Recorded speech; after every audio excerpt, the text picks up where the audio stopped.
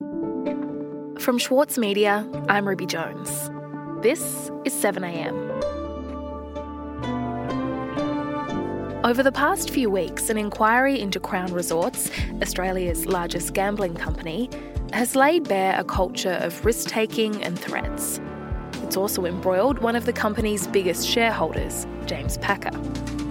Today, national correspondent for the Saturday paper, Mike Seckham, on Packer's extraordinary evidence and what's at stake for Crown.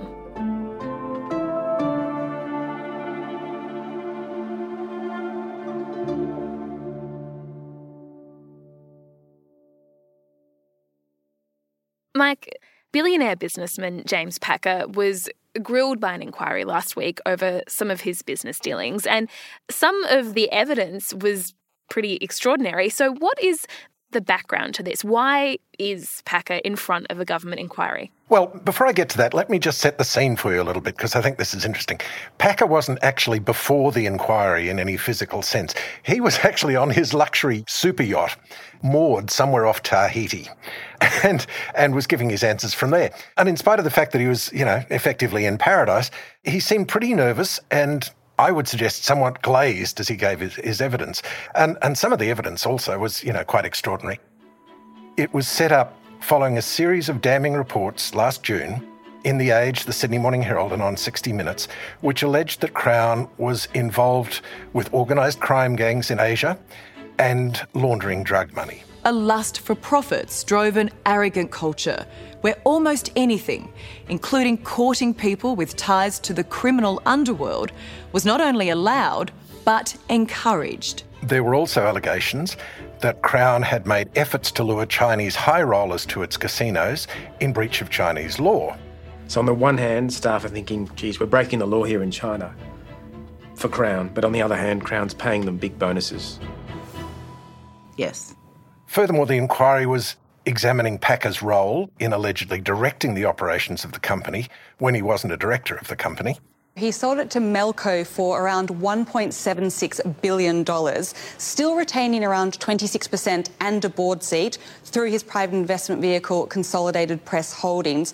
Now, we remember, of course, that Melco is... Right, so the inquiry is examining allegations of money laundering and alleged breach of Chinese law, and also Packer's dealings and behaviour at Crown more generally. What's at stake here for James Packer?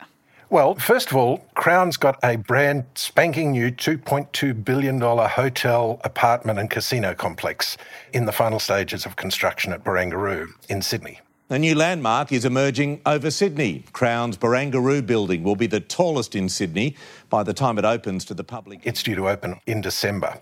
The question now is whether, the inquiry will, when it completes its investigations and reports, what this will mean for the planned opening of Barangaroo. The worst outcome for Crown would be losing its casino licence. That seems unlikely. More likely there will be some kind of conditions placed upon it. But for Packer personally, there seems to be greater risk. He could be forced to sell down or divest, his current shareholding, which is 36% at the moment in Crown. If he's found to have been exercising improper influence, steps will be taken to remove the risk of that happening again, I guess you would say. So for him, it could be very serious. Can you tell me more about the evidence that's been given at the inquiry? What questions has Packer been asked, and what did you notice about the way in which he responded? I have to say, his appearance last week was not at all the sort of dominant performance we've come to expect from the Packers. Could you repeat the question, Michelle? His answers to the inquiry tended to be monosyllabic. He frequently asked for questions to be repeated, apologised for not getting them the first time around, and he had to be prompted to recall events. You reached out to Mr. Felsted to ask him what he thought of the program, correct? I can't recall, Michelle.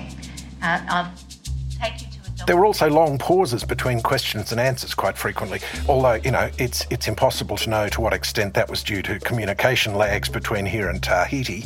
And then Packer himself said that he has bipolar disorder, for which he is now medicated. And you say that you believe that this has impaired your ability to recall past events, including in relation to the period that you were a director of Crown Resorts. Is that correct? That's correct. He told the inquiry the medication has impeded his recall of events to some extent. And as proceedings went on, Packer's responses grew a little more expansive. But I've got to say, throughout, it was just a strangely flat performance, given the gravity of the issues that were being investigated. And what else was he asked about? Well, the big surprise came early on when he was asked about unspecified threats he'd made against a businessman, identified only as Mr. X, who worked for a private equity firm, identified only as Zedco. You accept that you're making threats against Mr. X in these emails? He said verbally, yes. Yes. And you understood that Mr. X might have been put in fear by those threats? No, that came as a surprise to me. Yeah. And the essence of that was that in 2015, Packer was contemplating a plan to privatise Crown, basically to buy it back himself and take it off the share market. To this end, he sought $1.5 billion from Zedco, but the company didn't want to give him that much money. They offered only $400 million. In response, apparently, Packer sent a string of emails containing this threat that the counsel assisting, Adam Bell, described it as putting Mr. X, quote, in fear, unquote. According to a subsequent story in the Nine newspapers, the man was sufficiently scared as to seek legal advice and to engage personal security. You accept that your conduct in these communications was shameful, do you? I do. You accept that your conduct in these emails was disgraceful, don't you? Yes. He conceded that his behaviour was, quote, shameful and disgraceful, even if it happened at a time when he was unwell. However, the Commissioner, Patricia Bergen, seemed unimpressed. The communications that are in the confidential exhibit were totally unsuitable for a director of a public company as a close associate of a licensee of a casino. Packer's lawyer, Noel Hutley QC, intervened to prevent further public questioning about the emails. These communications took place at a state of deep personal crisis of my client. So the inquiry went into private session, and so it was left tantalising unclear exactly what the relationship was between these threats and questions that had been asked previously about Packer's behaviour in 2015. Right, what else happened in 2015? Well, that's a pretty extraordinary story too, and it involves a billionaire Hollywood film producer and someone connected to the Israeli security agency Mossad. We'll be back after this. As a 7am listener, you value the story behind the headlines. That's why you should read Post, a free daily newsletter bringing you the top 5 news stories of the day, summarising each of their key points with links to full articles from a range of sources. Get the news you need to your inbox every weekday morning with Post. Sign up at thesaturdaypaper.com.au/newsletters. For Sloane Crosley, writing about the loss of a friend may not have provided catharsis, but it did allow for the possibility of a better ending. Like, you have this amazing meal that's this friendship, and then you have a really, really, really, really bad dessert with shards of glass in it. And then, the book is those little chunks of chocolate that come with the bill. I'm Michael Williams. Join me for this week's episode of Read This as I talk to Sloane Crosley about her latest, Grief is for People. Listen wherever you get your podcasts. Mike, James Packer is facing questions about some of his relationships back in 2015. So can you tell me more about who he was in business with?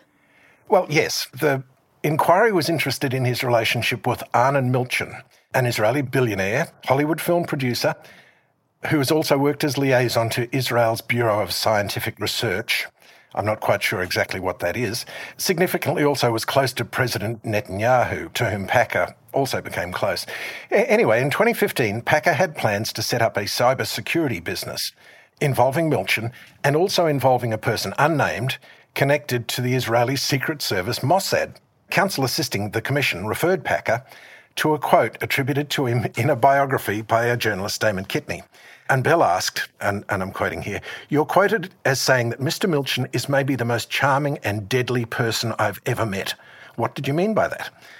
And Packer's response was, I meant that I would hate to cross him, and he is extraordinarily charming. So exactly what we're to make of all this is unclear, except that, as Commissioner Bergen noted, it's not the sort of behaviour one expects from a company director or a person with a major stake in the casino business, which is an exceptionally sensitive business for obvious reasons. And Mike, at the same time as Packer was trying to set up a cybersecurity business with a former Israeli spy, Crown, the company that he owned a large stake in, was getting into some trouble in China. So can you tell me about what happened there?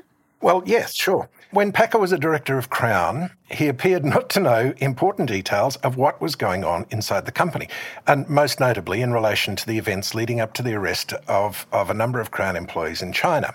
He claimed ignorance of their legal status as they touted for gamblers to populate his casinos. He said he accepted the word of senior management that the operation was legal and that he never read any legal advice on the matter himself.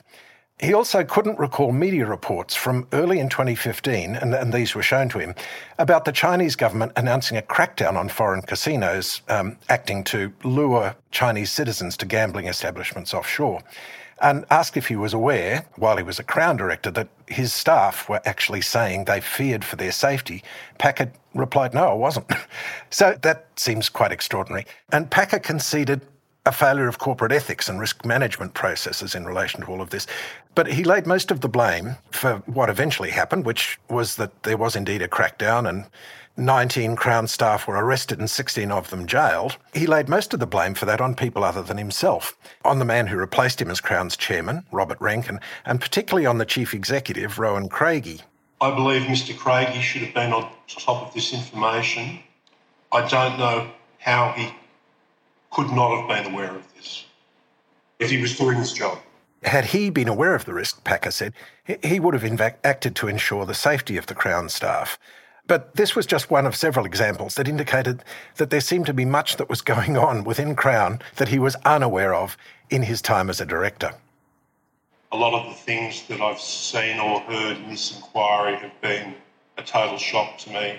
So it was an interesting admission because even though Packer wasn't formally running Crown anymore, he had this thing called a controlling shareholder protocol agreed with Crown, by which he was entitled to receive confidential information about the operations of the company, which other people obviously didn't get. But this didn't entitle him to direct the operations of the company because he was no longer on the board. And yet the inquiry heard evidence that this was just what was happening. What was that evidence? Well, he was taken through various examples of communications between himself and senior executives in which, as counsel assisting suggested, Packer was, quote, providing instructions about matters he wanted them to attend to. In one example cited by counsel assisting, Packer said that he expected financial targets for 2020 to be met or there would be consequences. And counsel assisting accused Packer of effectively threatening Crown senior executives. You expected the forecasts to be met or there'd be consequences. Is that a fair way of putting it? I'm not sure. I might have just been being dramatic. But there's a clear issue here about the extent to which he was expressing opinions and the extent to which he was giving instructions. Bell, the counsel assisting, pushed the point, saying that Packer's actions were not those of someone who'd left the company. You were acting as though you were still a director of Crown Resorts, weren't you? It was more a statement than a question. Okay, so this inquiry, depending on its findings, could lead to Crown losing its licence or Packer himself having to divest his ownership stake in the company. What do you think is going to happen, Mike? Well, I guess we'll have to wait and see what Commissioner Bergen makes of it all. But Packer himself seemed, by the end of his 3 days of evidence, to have come to the realisation that his days of dominating Crown, whether from inside or outside, would soon be over. On Thursday, right at the end of proceedings, he acknowledged Bergen's suggestion that his, quote, powerful personality, unquote, was likely to have been a factor in Crown's poor corporate culture, in that it discouraged his executive from sharing bad news lest they displease him.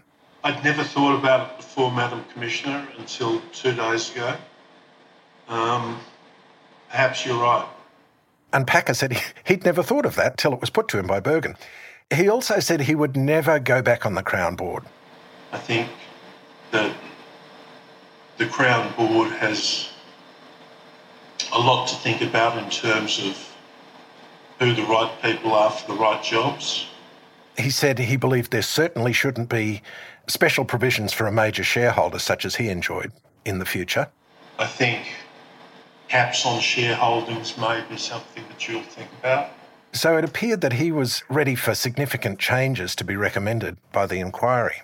I think this has been a terribly painful and terribly shocking experience for the board, as it has been for me. James Packer did not look like a man who thought he was coming out of this as a winner. He looked a bit sullen, he looked disappointed, he looked, dare I say it, sad, which, seems kind of odd for a man who's floating around off Tahiti in a $200 million yacht. Mike, thank you so much for talking to me about this. My pleasure.